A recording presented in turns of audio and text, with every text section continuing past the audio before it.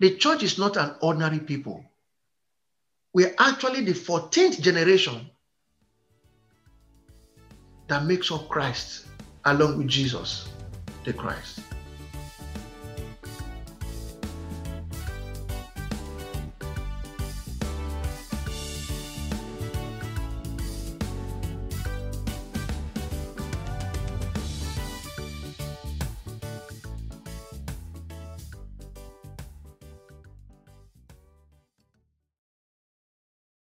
You are a different species of being. If you read in Corinthians, 2 Corinthians chapter 5, verse 17, the Bible says, if any man be in Christ, he is a new creature.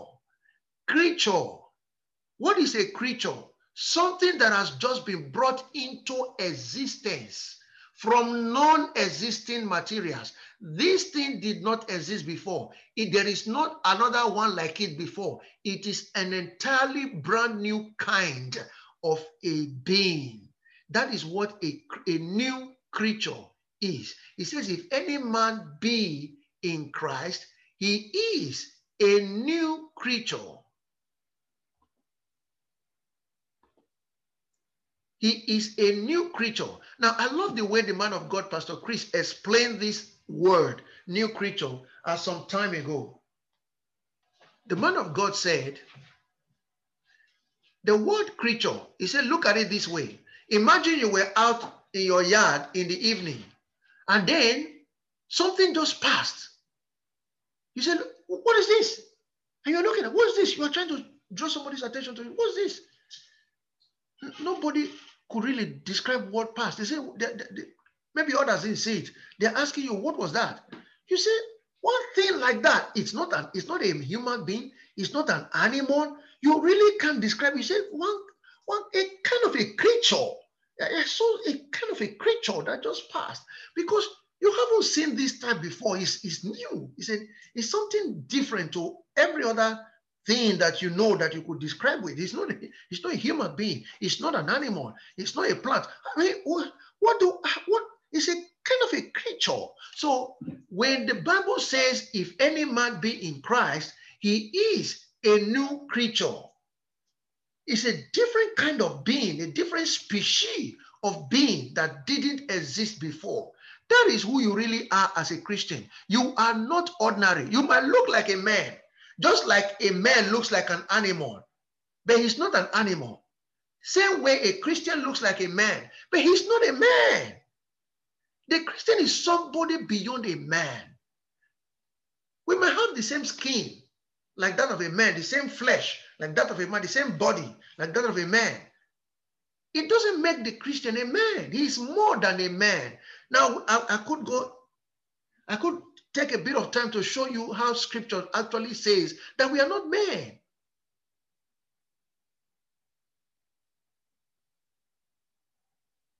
Now, in Psalms, Jesus was quoting Psalms. He says, the Bible says, ye are gods. Now, if you go to where he says it in Psalms, he says, you are gods. But if you don't know that you are gods, you will die like men. Which means, if you are a Christian, you are not man. But it's when people don't know who they really are as Christians, then they live like ordinary men. They are plagued by the plague of the world. The things that affect ordinary men affect them. There's a flu. They run to go and get a flu shot. There's a virus. They are afraid. They are running up and down. Should we take the vaccine or not? Let's be watching. Let's see how it goes. Are you a Christian?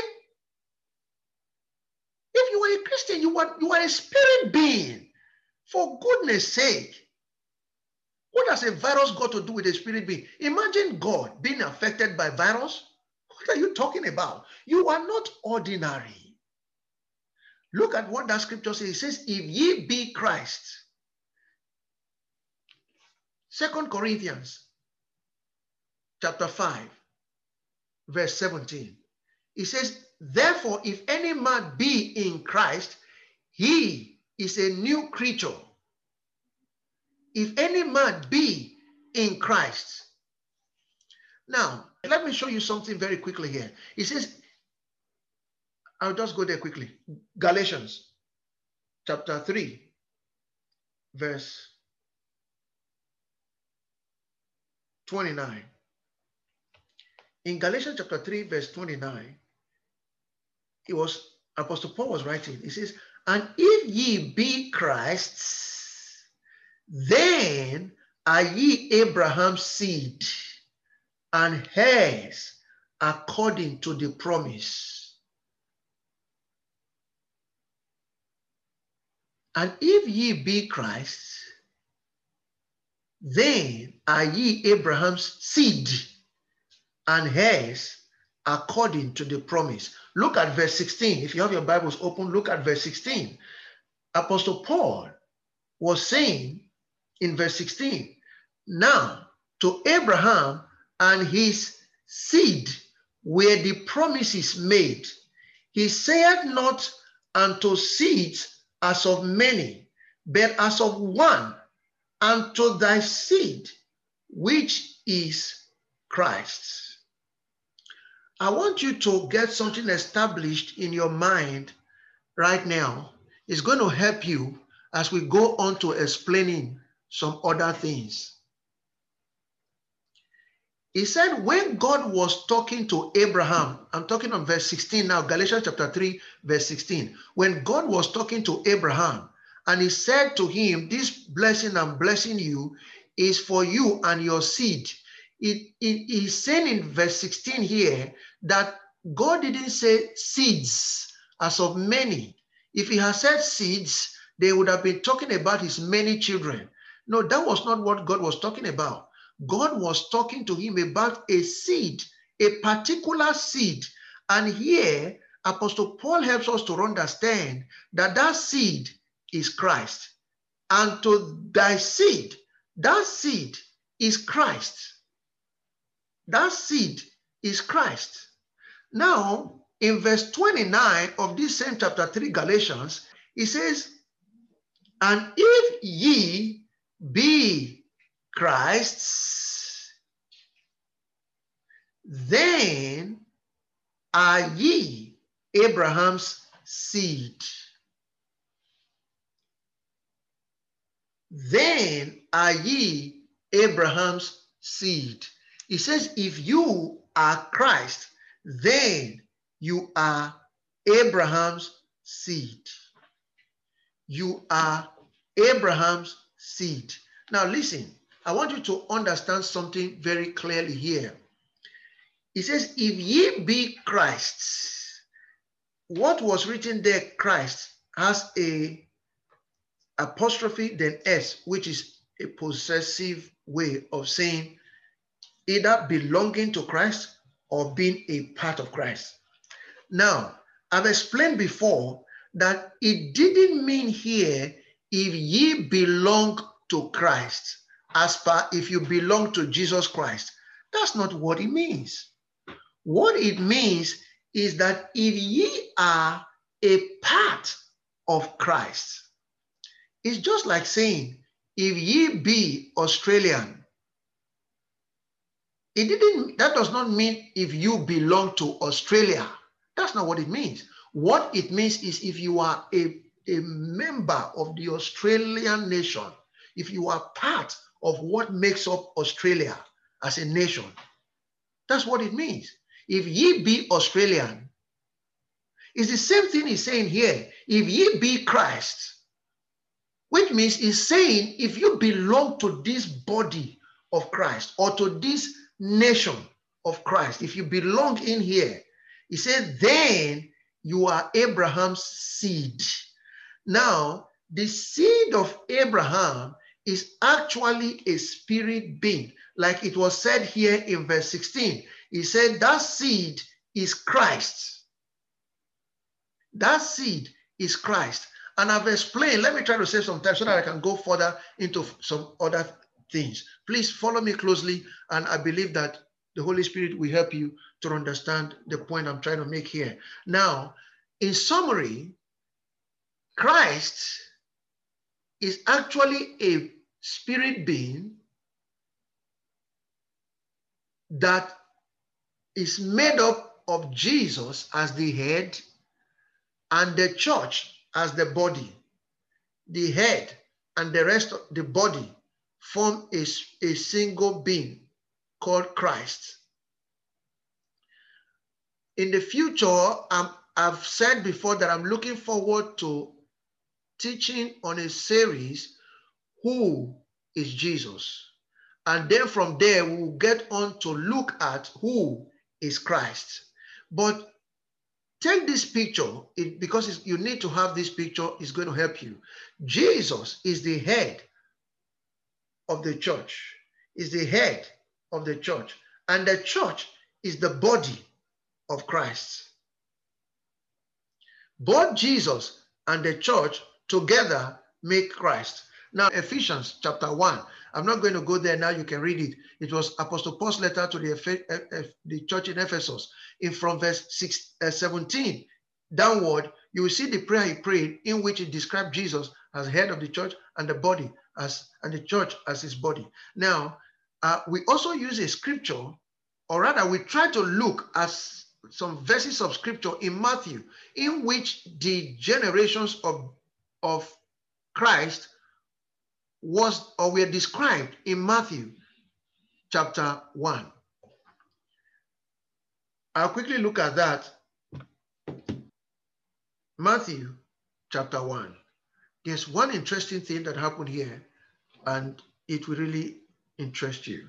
Now, in this place, the generations were described from Abraham to Jesus.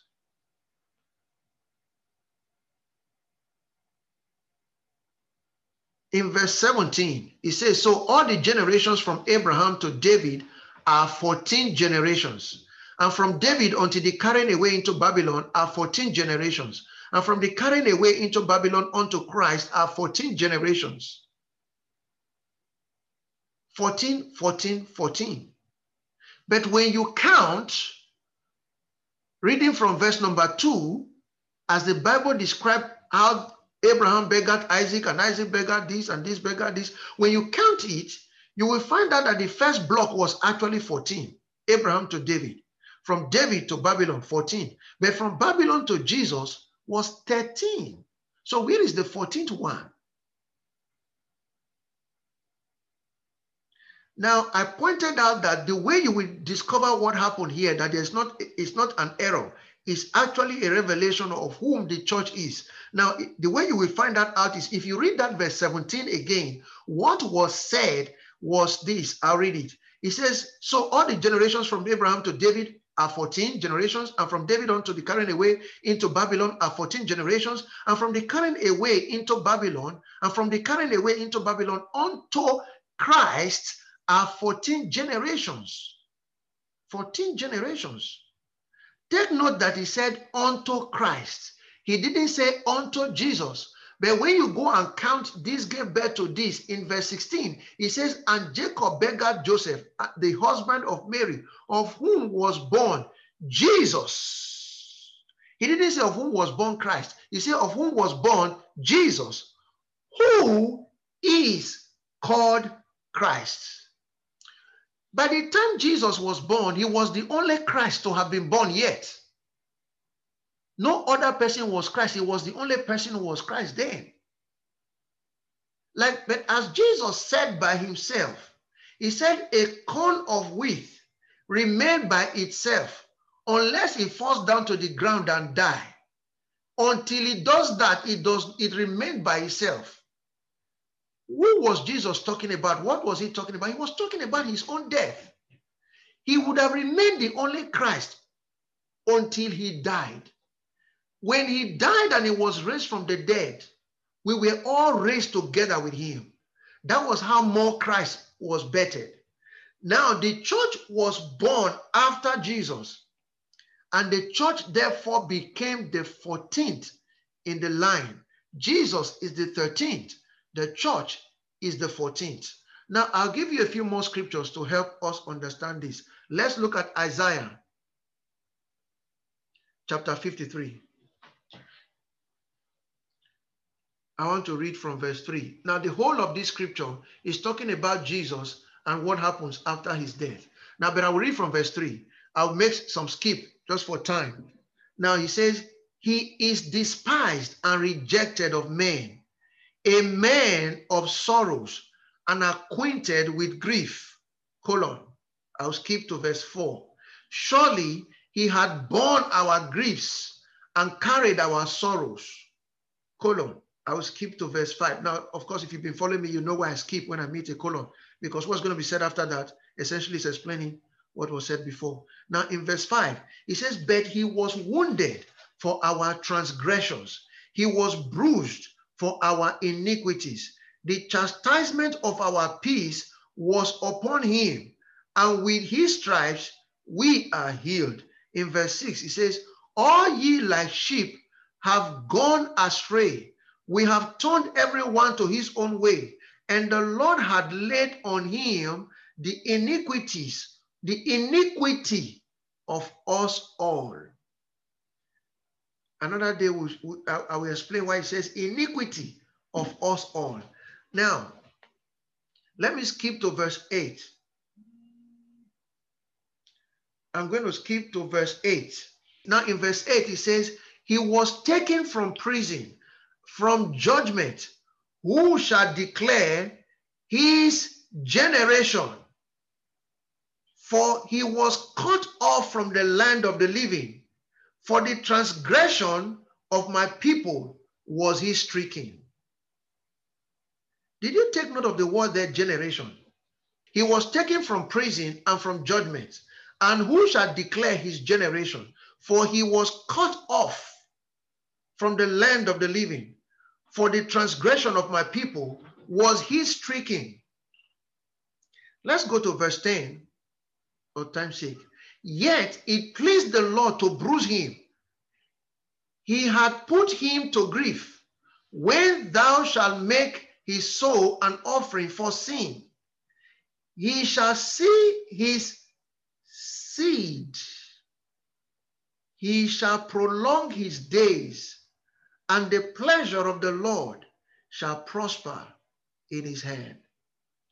I will explain to you these two verses I've just done, verse 8 and 10. It will help us to understand that point further. Jesus, let me go to verse 10. It says, yet it pleased the Lord to bruise him. I'm sure you understand that. He was facing the punishment for sin on our behalf. It pleased the Lord to bruise him. He had put him to grief. When thou shalt make his soul an offering for sin, he shall see his seed. Take note. He said, when it was, now this was the prophet speaking ahead of time what was going to happen. And he said, when thou shalt make his soul an offering for sin, he does this offering for sin. This, of course, we know it's Jesus. So he was saying, when it pleases you to make Jesus an offering for sin, and at that point of time after his death, he shall see his seed, which means Jesus will bring forth a seed after him. And through his seed, he shall prolong his generations. He shall prolong his days. Look at that. He says, he shall prolong. He says, I'll read it again from the beginning of verse 10. He says, yet it pleased the Lord to bruise him. He had put him to grief. When thou shalt make his soul an offering for sin, he shall see his seed. He shall prolong his days, and the pleasure of the Lord shall prosper in his hand. In other words, God's will to establish his kingdom on the earth will prosper in his hand. Even though he is being cut off, like we saw in the previous verse 8, he said he was taken from prison and from judgment. And who shall declare his generation? For he was cut off from the land of the living. For the transgression of my people, he was stricken. Who shall declare his generation? Who is going to carry on his generation? The other people that were born in his generation, we saw that in Matthew chapter 1 from verse 2. Abraham beggared this beggared this beggared this. He went on until he got to Jesus. But he was cut off from the land of the living. Who shall continue his generation? Who is going to declare his generation after him? He's been cut off from the land of the living. Why? For this transgression of my people. Was he stricken? He was struck, crucified for the transgression of my people. Who is going to carry on his generation? Then in verse 10, he explains. He says, yet, after the colon, he says, when thou shalt make his soul an offering for sin, when you shall do this thing, he shall see his seed. And through his seed, he shall prolong his days. And the pleasure of the Lord shall prosper in his hand. Which means what God has committed to him to accomplish, which is to establish the kingdom of heaven on the earth, it will prosper. It will come to fruition. Even though he was cut off and nobody could talk for him. If you read the preceding verses, you will see what I'm talking about. For example, in verse 7, he says, he was oppressed and he was afflicted, yet he opened not his mouth. He is brought as a lamb to the slaughter, as a sheep before her shearer is dumb. So he opened not his mouth. He was accused wrongly. All of those things were said against him. He opened not his mouth. He was silent. Pilate asked him, don't you even hear all these accusations against you? Don't you speak? Don't you realize I have power to release you now or to hand you over to be killed? That was what Pilate asked him, because he wouldn't answer, he wouldn't speak. What was he going to say? He knew what was going to happen anyway. He said he was taken as a lamb, dumb, to the slaughter. There was nothing he could say. Even though judgment was taken away from him, and he could not continue. He says, who shall declare his generation? All before now, we saw the generations one after the other. They go to 13th generation. They are supposed to be 14. Who is going to bring forth the 14th generation? He says that is with God. And as Jesus died, according to what he said, if a corn of wheat does not fall to the ground and die, it lay by itself. So Jesus was planted of God so that he could bring forth more sons unto himself. And that is what he was showing to us in verse 10. He said, he shall see his seed, he shall prolong his days. The church is not an ordinary people. We are actually the 14th generation that makes up Christ along with Jesus, the Christ. Let's look at what Apostle Peter said. 1 Peter chapter 2, verse 9. Apostle Peter said, but ye, talking to the church, the Christians, he said, but ye are a chosen generation. We have been, we didn't just happen by accident. We were a special generation that has been chosen right from time. We were the generation God has been looking forward to. We are not ordinary. We are a special people. He says, but ye are a chosen generation, a royal priesthood, a holy nation, a peculiar people, that ye should show forth the praises of him who had called you out of darkness into his marvelous light, that you should show forth the praises of him who had called you out of darkness into his marvelous light. Now, time will not permit me to go into explaining the whole of this verse to you. But listen, you are not ordinary. If you are a Christian, you belong in a chosen generation. This is the word of God. He says, but ye are a chosen generation. And look at what he says. He says, an holy nation, a peculiar people, that ye should show forth the praises of him that had called you out of darkness into his marvelous light. We are to show forth the praises of God. Now, when he says the praises of God here, it's not talking about, I will praise him forever, forever, forever. Oh, praise the Lord, oh, sing, go, sing, go. That's not what he's talking about. It's not just a matter of singing some songs. It's beyond that. He said that we should show forth the praises. That means to show forth his marvelous work, his marvel, his supremacy, to show forth his uniqueness, who he is. He is beyond the ordinary. We are the ones, not Jesus. We are the one that we demonstrate to the earth and to the world that there is God. We are not ordinary. If the people of the world, we know that there is God, they will see that God in us. If the people are going to know, for example, in some of our previous series, we took some time ago, maybe last year, I remember us explaining the two things that God executed, the two things that God achieved with the physical Jews when he called them out, when he called Abraham out. With the physical Jews, he demonstrated to the rest of the world that there is only one God. Before that time, they thought every nation has its own God. The God of the Amorites, the God of the Hebrews, the God of the Egyptians, the God of the Philistines, and so on. So they also thought, oh, the God of the Jews or the Hebrews. They thought every nation has its own God. But God said to the Jews, he said, watch out what I'm going to do with you now, beginning from the land of Egypt. He says, by this, I will prove to the world that I am the Lord.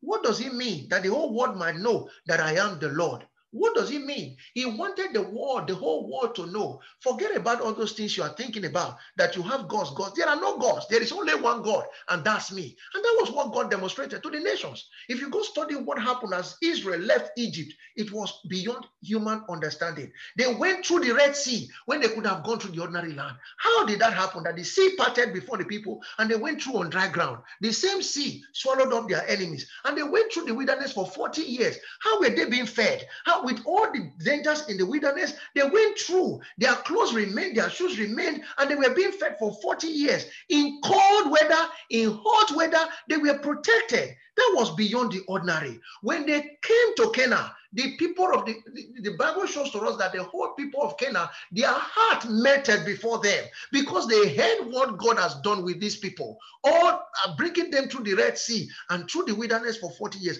They knew that these people were beyond the ordinary and that their God is the real God. When they took over the side of Canaan before Jordan, they took the Amorite, they put them down. This one, the king of this and king of that, they put them down, and we're ready to go across the Jordan. When Joshua sent the spies across the Jordan, the harlot in Jericho, he told them, we have heard of you guys, how your God has wiped out every nation before you, and by now our spirit is gone out of us. We know that you guys are going to take over this land. What was going on? There was a demonstration to the whole world, to the peoples of the world, that there is only one God. All those things you call gods, they are not real.